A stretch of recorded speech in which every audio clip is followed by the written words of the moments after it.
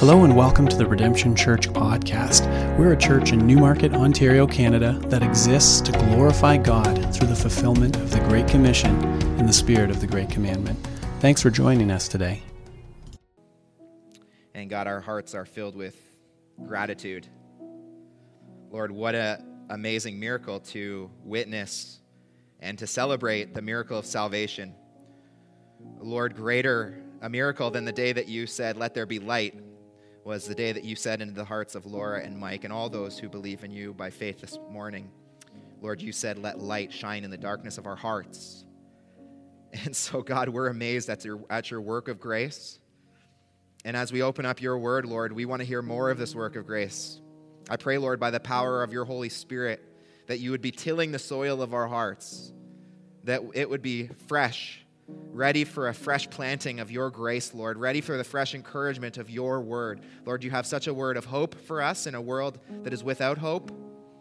You have such a word of love for us in a world that is without love. And so, God, I pray that you would find here your children who are ready to listen. And so, God, thank you for this moment that we have. Bless us as we hear your word. We pray this all in the name of your Son. Amen.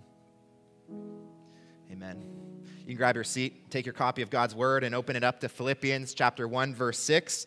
And if you don't have a copy of God's word with you, our ushers are going to be making their way to the front of the worship center, and you can stick your hand in the air, and they would love to get a copy of God's word into your hands. And if you don't own a copy of God's word, you can keep this. This is our gift to you. The Bible says that his word is sweeter to the taste than honey. And so we trust as you read it, your life is going to be changed. Here's my goal this morning. I want to be upfront with you. We are in Philippians chapter 1, verse 6. There's one verse that we're working through this morning. And the reason for that, and we don't do it very often, but the reason for that is because I really have one goal. I want this verse to be at the end of this service on the top of your lists, each of you, for greatest verses of all time. I want this verse to be in like the hall of fame for you of best verses. That's my desire, that after this morning you'll see the beauty of this verse as we take it kind of like a sponge and squeeze out of it all of its good promise. You'll see the beauty of this verse and place it front and center and hold on to it in your life. Now, I truly believe that as we dig into this verse, we're going to see amazing things, but only if we'll let the power of God's word, the power of Paul's belief in this verse, penetrate deeply to our hearts. If we do that, this is the promise I have for you. This is a verse that you can turn to time and time again, and it will always give you fresh encouragement. This is true of God's word, isn't it? That it's living and active. So anytime we turn to it, it is a living word that speaks to us. But I have found this verse especially so helpful in my walk with the Lord. If you understand the value of these words, I truly believe you're going to find warmth on the cold days of life. You're going to find light on the dark days of life. And so let's read them together. Paul, in Philippians 1, verse 6, says this, "I am sure of this, that he who began a good work in you will bring it to completion at the day of Jesus Christ." Here is Paul's indestructible confidence for your life, that if by faith God has begun a work of salvation in you, then by his grace that work will be completed. God's confidence for you, for your life this morning, speaking relevantly into our lives thousands of years later, Paul's confidence is something that is stronger than optimism. It is a surety, if your faith is in Jesus Christ, it is an assurance that Paul has that you are going to make it, that your future is secure. And so Paul this morning, he's kind of like that friend that we have. You know that friend you watch a movie with? And they've never seen the movie, but they're always telling you what the ending is. Like, you don't know, maybe they read the reviews beforehand or something. But there's that person in your life who always seems to know how the plot twist is going to happen, how the story is going to resolve. And you kind of grow to start hating watching movies with that person. Okay, I see some of you looking at your spouse right now. They are that person. Well, Paul is that person for us this morning. Paul is looking at our journey from faith in Christ, from when God began his work in us, and he's looking at the end on that day, the day of Jesus Christ, where we'll stand before him. And Paul, with great Holy Spirit-inspired insight, is saying this: you're going to make it. You're going to make it. It is this rock-solid guarantee in Philippians 1, verse 6, that we are going to make it.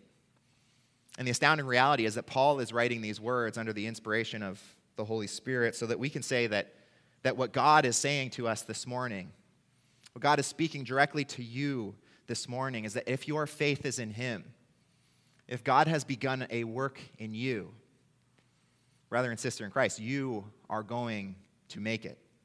This is what God believes about your journey. This is what God believes about the journey from when you placed your faith in him to the day where you will stand before him. That nothing will stand in the way of his good work, of bringing that work to completion. You're going to make it. And so Paul believes it. God believes it. And the work that we have to do in these next few moments is for you to believe it.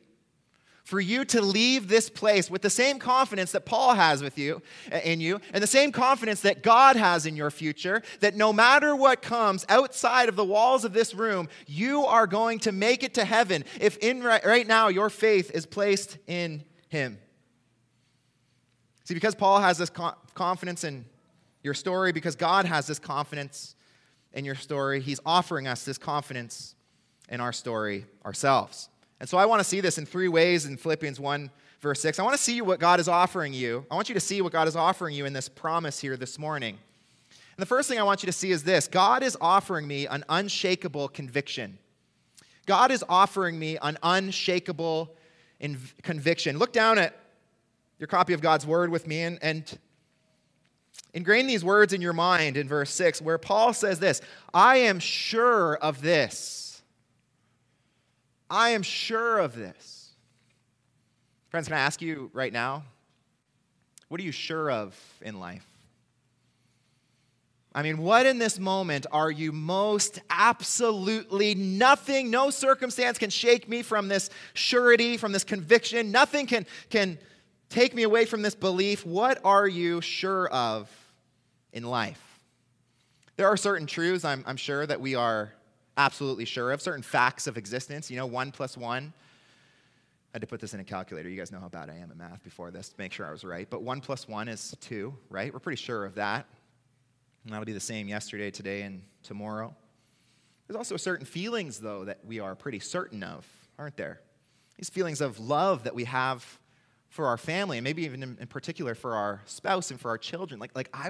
Nothing can stop me from having this deep inward, as deep as it humanly possibly goes. This love is so knit to my being for you, and it will always be there. And there's nothing you can do to take that love away.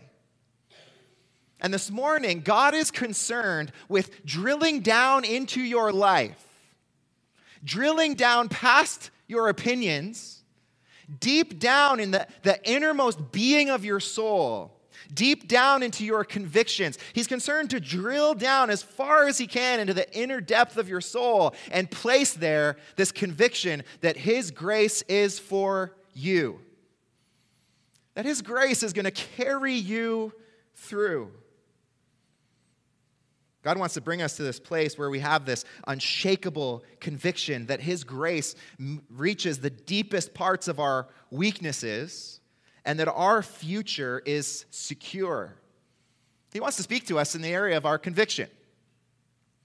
And he wants to speak to this conviction that we ought to have as believers, that we're going to make it, that he's going to hold us fast, that he's going to keep us to the end, that if he began a work in us, he's going to bring it to completion.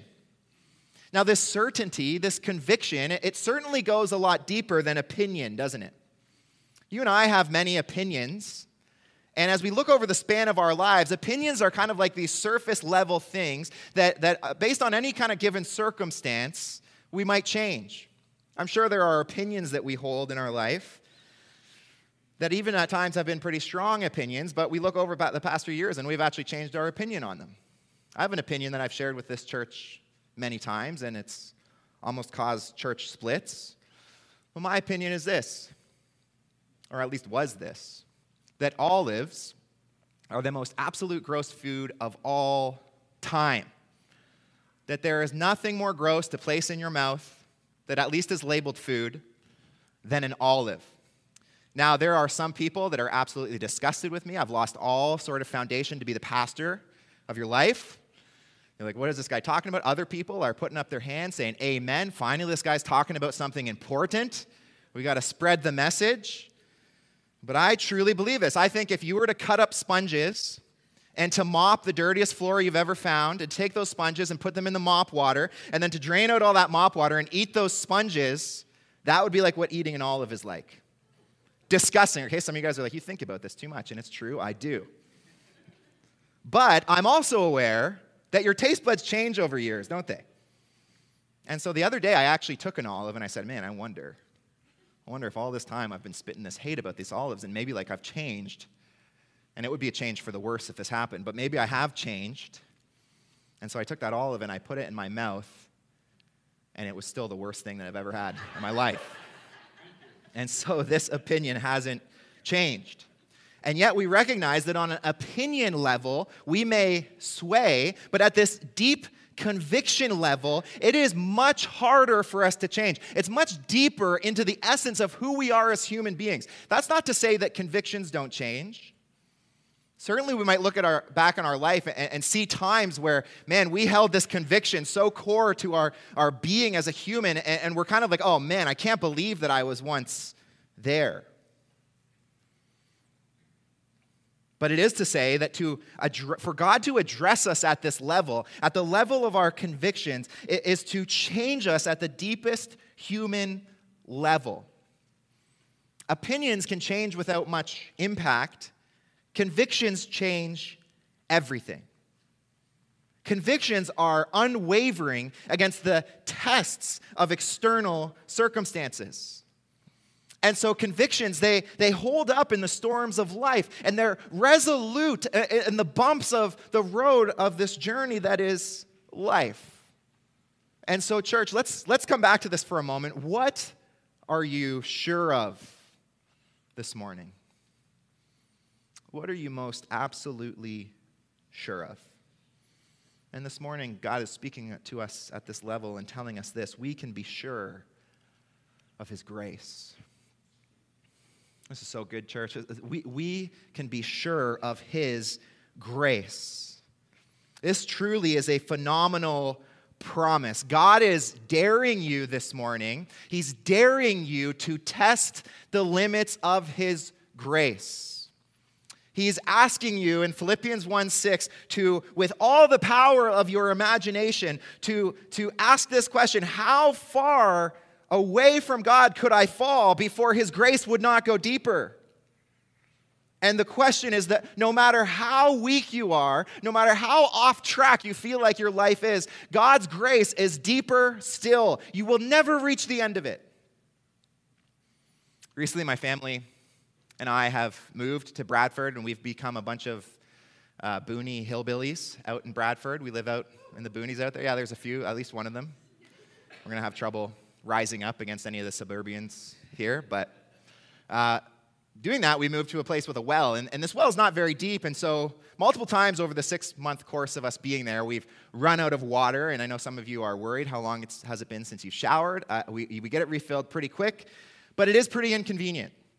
And we're constantly turning on water, this kind of feeling I've never had before, and wondering, like, is there going to be enough? Is this going to be like the last, if I run this dishwasher, am I going to wake up in the morning and not be able to shower? And so we found ourselves as a family, we start like dreaming. We're going to get a new well drilled in the spring.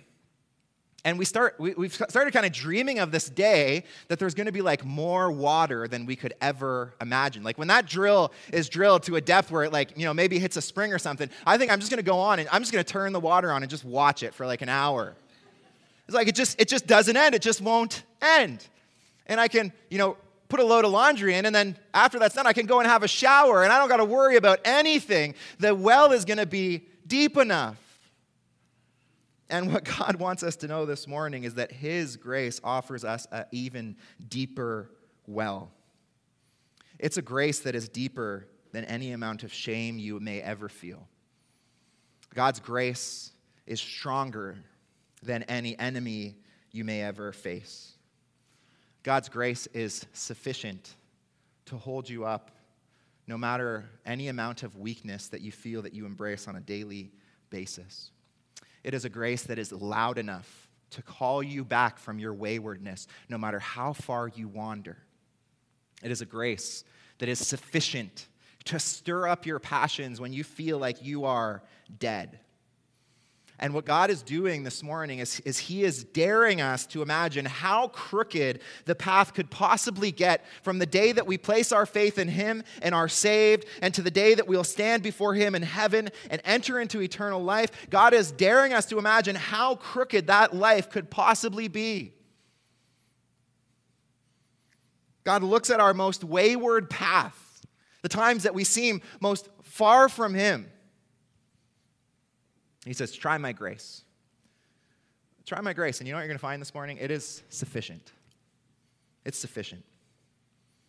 See, here's our reality as Christians. Isn't it true? All of us, if we're Christians, we certainly by faith believe that God's grace is deep enough for our salvation.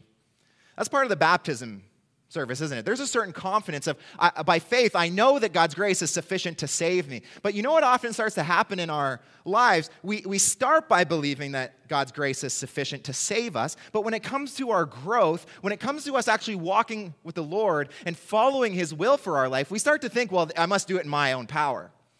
And the reason why I am so sinful and why I'm so far from who God wants me to be is because I don't try hard enough. I don't perform well enough. But here's what God's asking us today. Do you believe that the well of his grace is deep enough both for your salvation and for your sanctification? In fact, church, one of the ways that we could ask it is this. Who's more committed to your growth? You or God? Who's more committed to you getting to heaven? You or God? And the answer is always God. You have never even begun to scratch the surface of how invested God is in your journey, in your pilgrimage from earth to heaven. He is so invested. He's all in on you. And he's telling you this morning, you're going to make it. It's an unshakable conviction. And so if God believes it, church, isn't it right now that we kind of do a heart check? Do I believe it? Do I believe it? Do I have this unshakable conviction along with God? This is what God is offering me, this unshakable conviction. But I want you to see, secondly, what God is offering us this morning. God is offering me an unstoppable pilgrimage. He's offering me an unstoppable pilgrimage.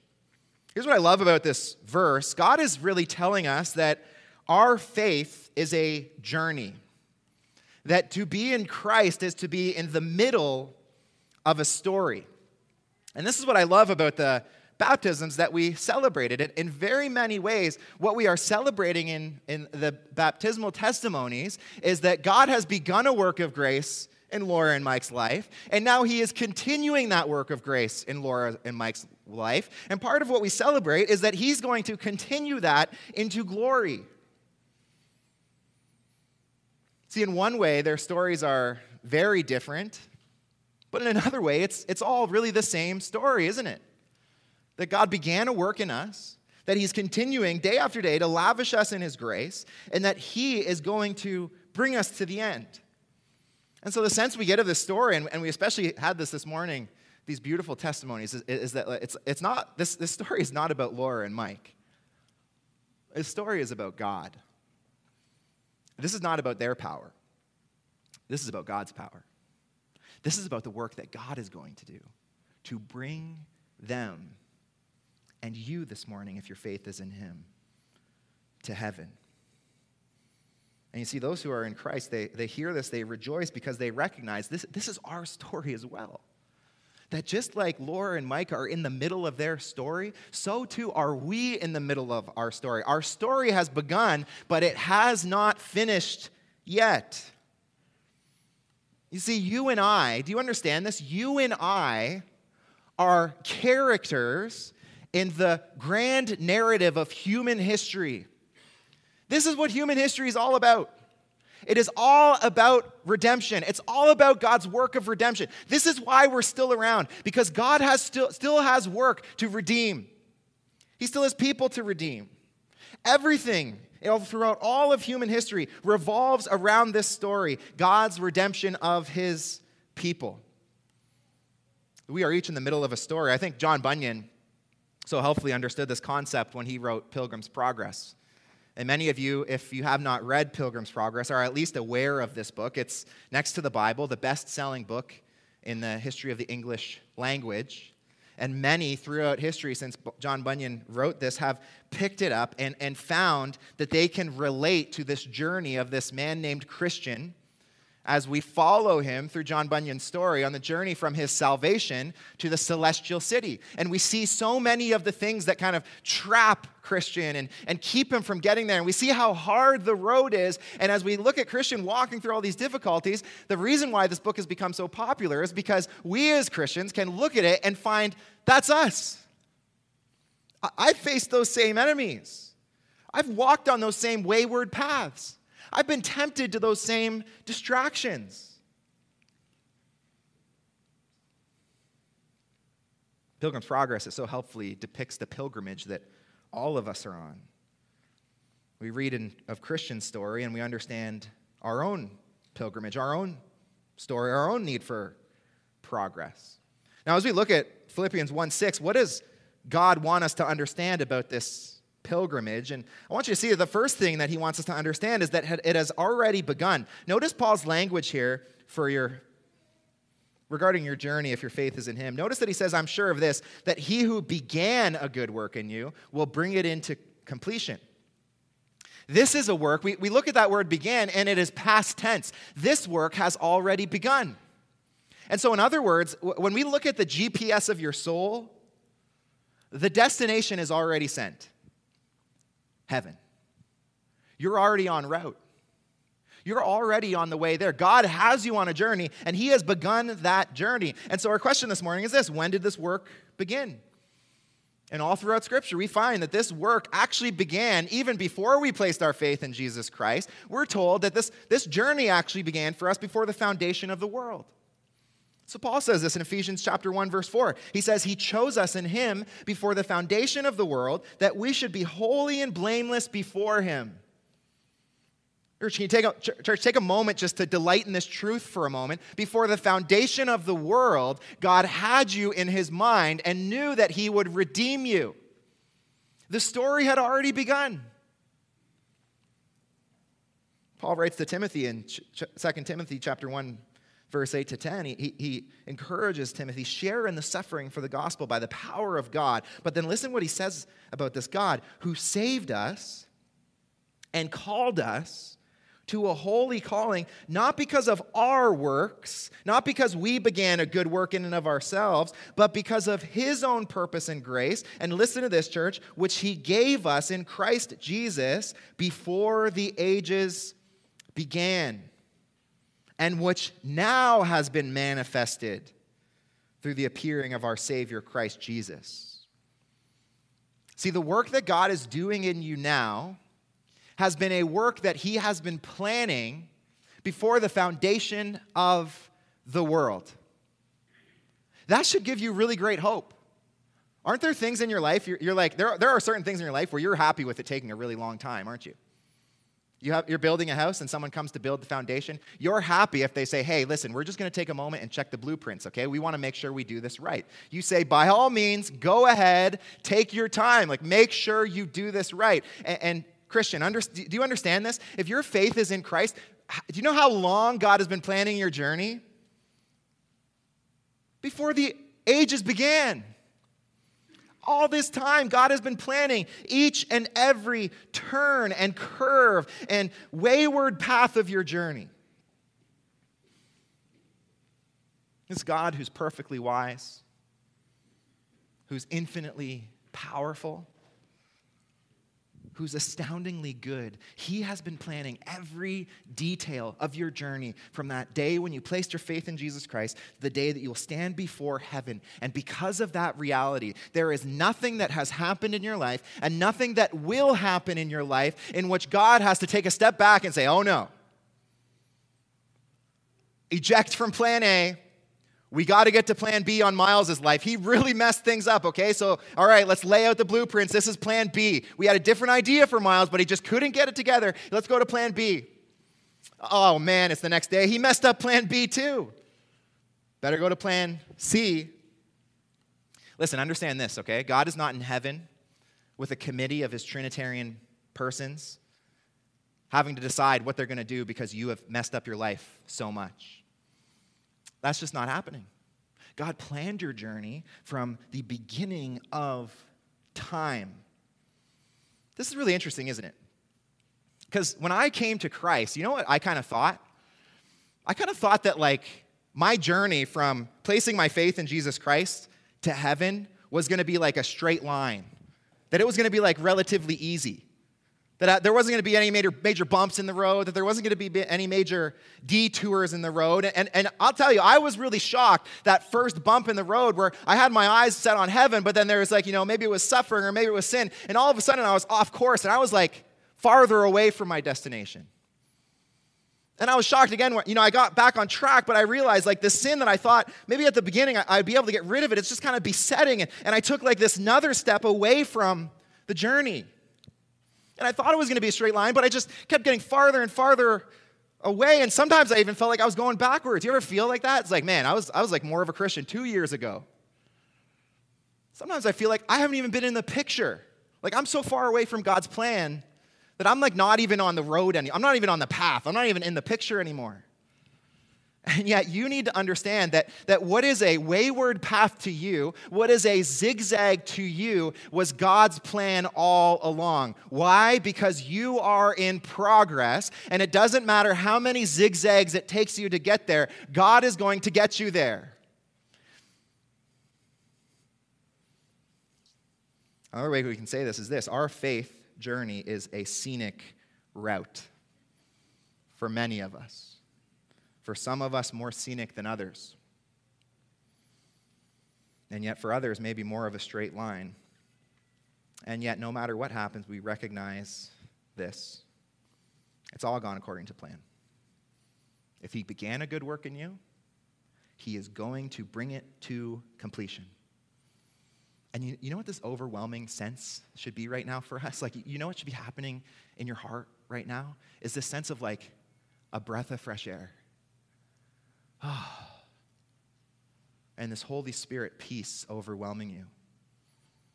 This Holy Spirit hope filling up your soul.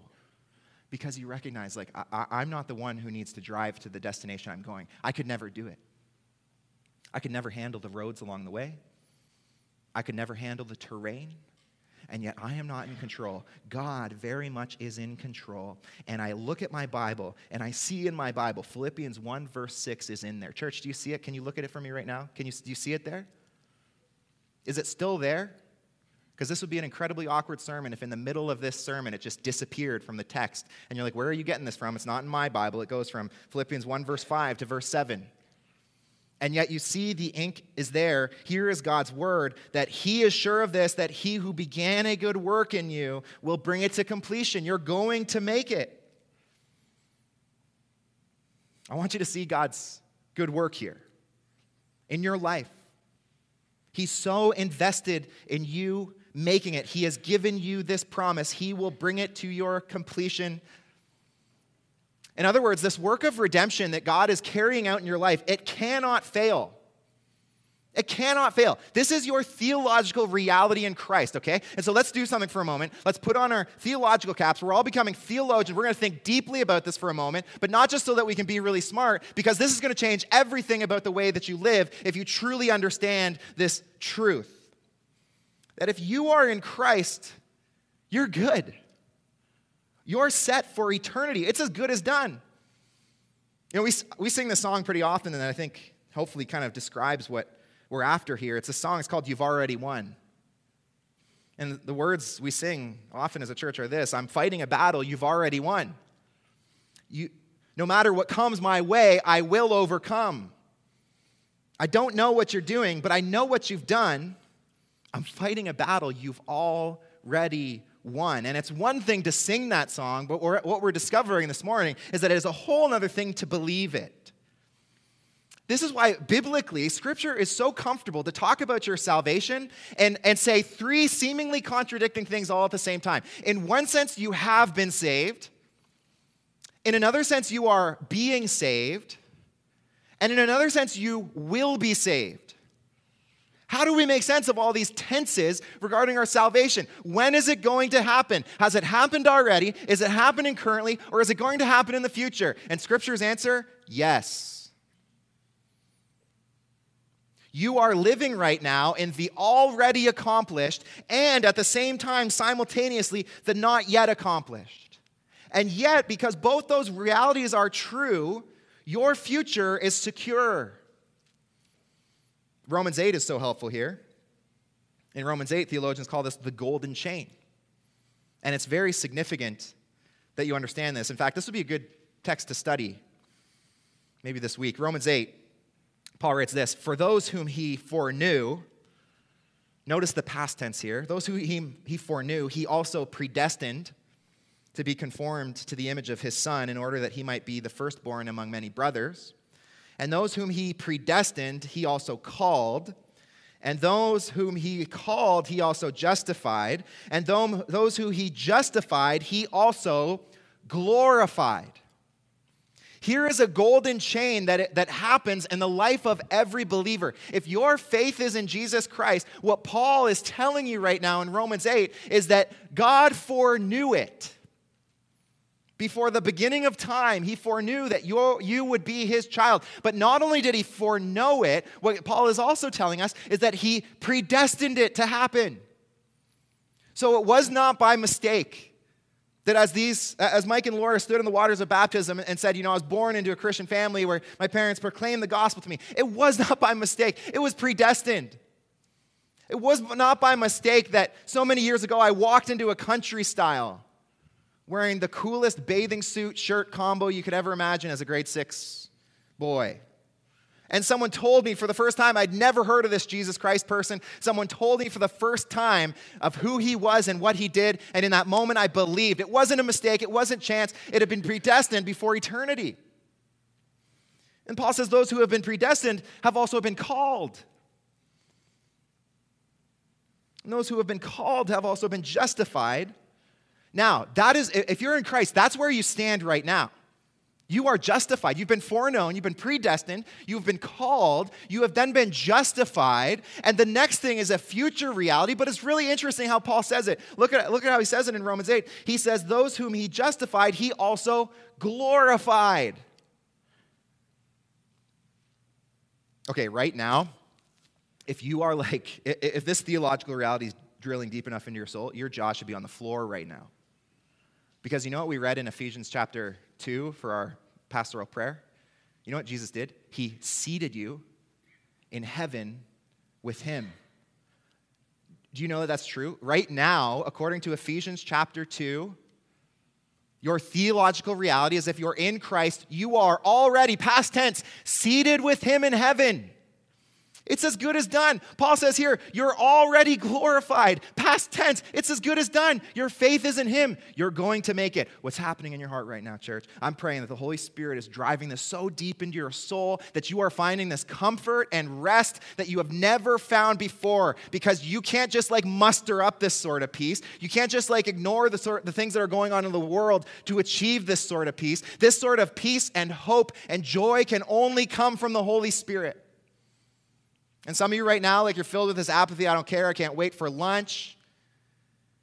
And I just can't help but say you're missing out on the greatest reality that the Holy Spirit wants to drive deep into your heart right now. See, the reason your salvation here is unstoppable is because of the nature of redemption. the nature of how God does his work. When you believe in Christ, you are made a new transformation on the inside. This is why baptism is so relevant, because if we didn't have baptism, all these people would have these inward transformations, but we would not be able to see it. And so God gives baptism to the church as this gift, this symbol of, an outward symbol of this inward reality, this new transformation. By God's grace and salvation, you are given his Holy Spirit. And now your desires are new. Where you once had a heart that desired sin, you now have a heart that desires holiness. And that heart is being increasingly sanctified. Think about the history of redemption for a moment. Before Christ, all that we had was law. And the law was a really good thing. You read through Scripture, the psalmist loved the law. Why? Because the law told you how to live. It was great. If you want to know how to follow God, you just follow the law. This is awesome. God, thank you for instructing us, showing us how to live.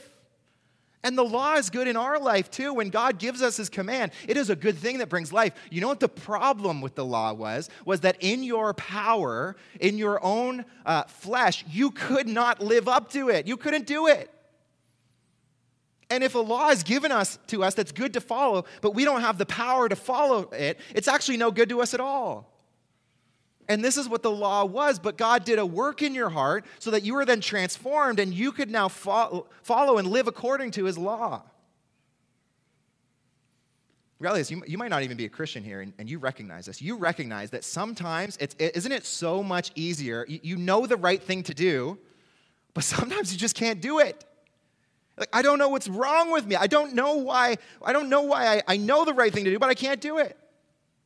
And also, maybe you're an unbeliever here. You also recognize, there's evil in this world. This world is messed up. I've never talked to someone who's like, yeah, things are going pretty well in this world. It's messed up. But you know what the most messed up thing is? Is that the evil out there in glimpses, maybe it's not as bad, but in glimpses, it's in you as well. You've gotten angry at the people that you love the most. You've tried to tear other people down by gossiping about them and trying to slander them. And the selfishness that you see wreaking havoc in the world, the issue is that it's also inside of you. But through faith in Christ, here is the promise. You are given a new heart. And that heart is being transformed to love good things more and more.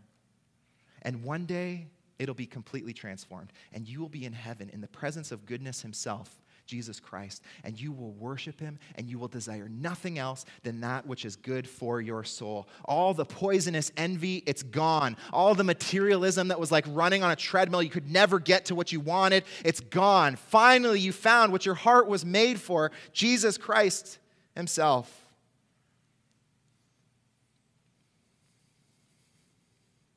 See, the law was insufficient because it exposed our inability to save ourselves with good work. And the reason grace is so necessary is because we needed the good works of someone else. And so God comes, and Jesus, he lives the perfect life we could never live. He dies the death that you and I certainly don't want to die for our sins. And he is raised to new life with a power that we could never even imagine to display. And he gives that to us through unity with him. It's his good work. It's not yours. It's his. See, this is so practically helpful for us. The reason that you are going to make it, Christian, the reason why you are going to make it in heaven is because you are under construction right now, and the contractor who is working on your soul, bringing you to perfection, is God himself. And you can look him up on Google. He's got millions and millions of 5-star reviews. He has never let anyone down. He has never failed in the project that he has begun to bring one of his children from this broken and evil world to heaven. 100% success rate. Church, what hope does that give you now for you? He's never let anyone down. He's never going to let you down. He's never failed anyone. He's never going to fail you. And so the project of your journey and pilgrimage is going to be brought to perfection at the perfect time, in the perfect way. That's what God is offering us, this unstoppable pilgrimage. And thirdly, I want you to see this, that God is offering me this morning an unquestionable future. And so notice with me where Paul ends. It says there's a good work in you. He began this good work in you and will bring it to completion at the day of Jesus Christ. You know, God has a calendar, and he's got a big red marker in his hand, and he's circled a day. And it is the day where you will be brought before him. It's the day when Jesus returns, and none of us know when that day is going to come. But on that day, on the so-called screen of our lives, is going to show up that black screen that comes up at the end of the movies where it says, the end. And the credits are going to roll, and it's going to say, Jesus Christ. And then it's going to say, hope. And the answer to who played that role, it's going to be Jesus Christ. And it's going to say peace. And you're going to say, oh, well, who played that role? It's going to be Jesus Christ.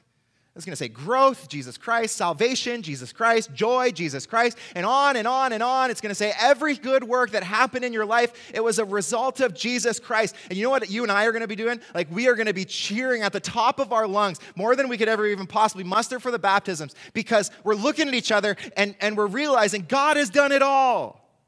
Every one of his children, it's been his work that has carried us to the end.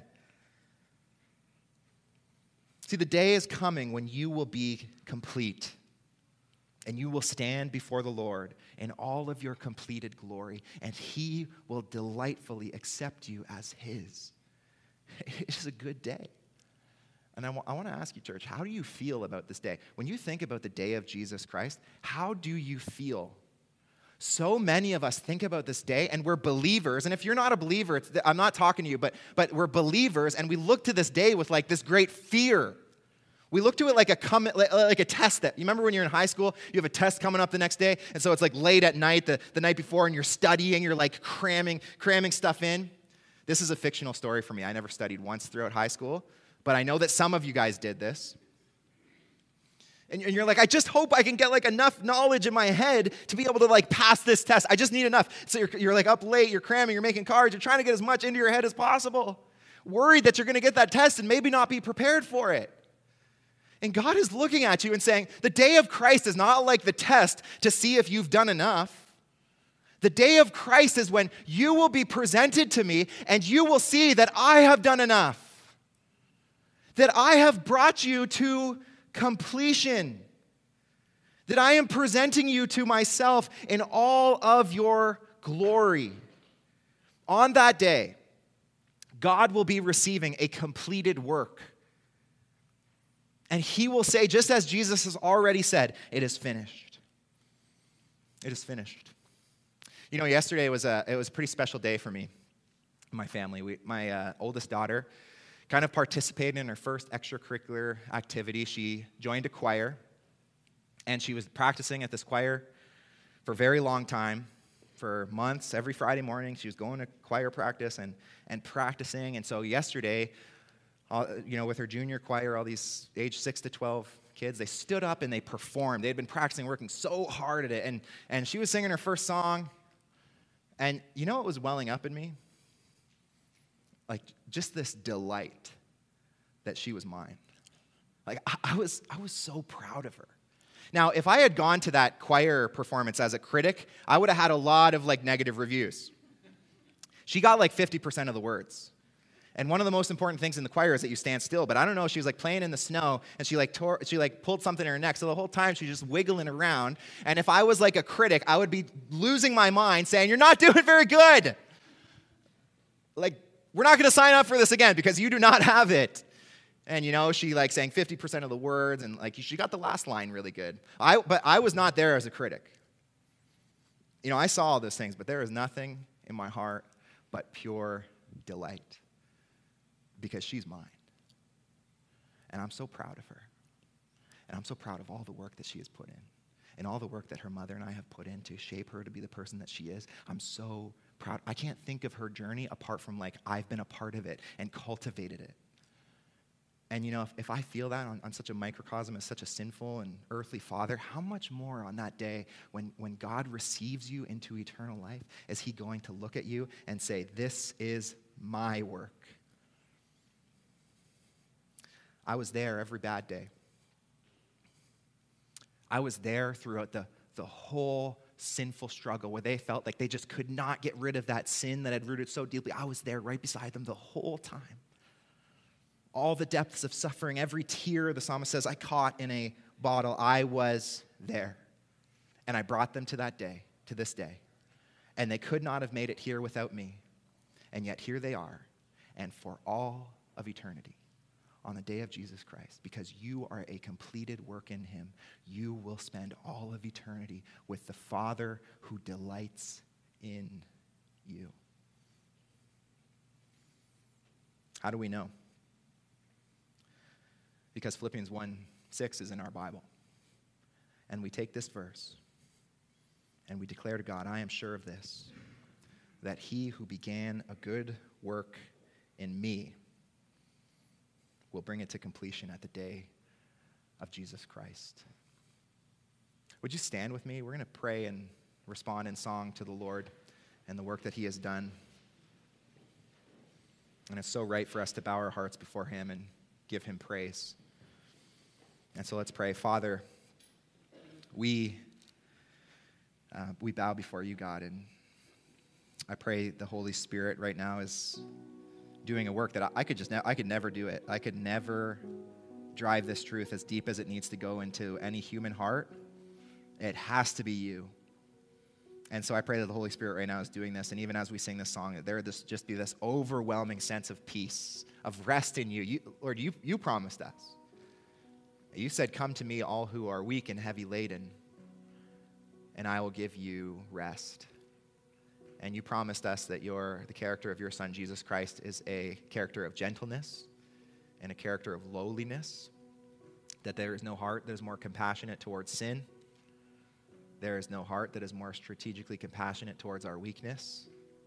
And so, God, we come to you now to embrace this theological reality that is ours, that there is no depth of sinfulness in our own life right now that we could ever experience that is deep, that your grace is not deeper still.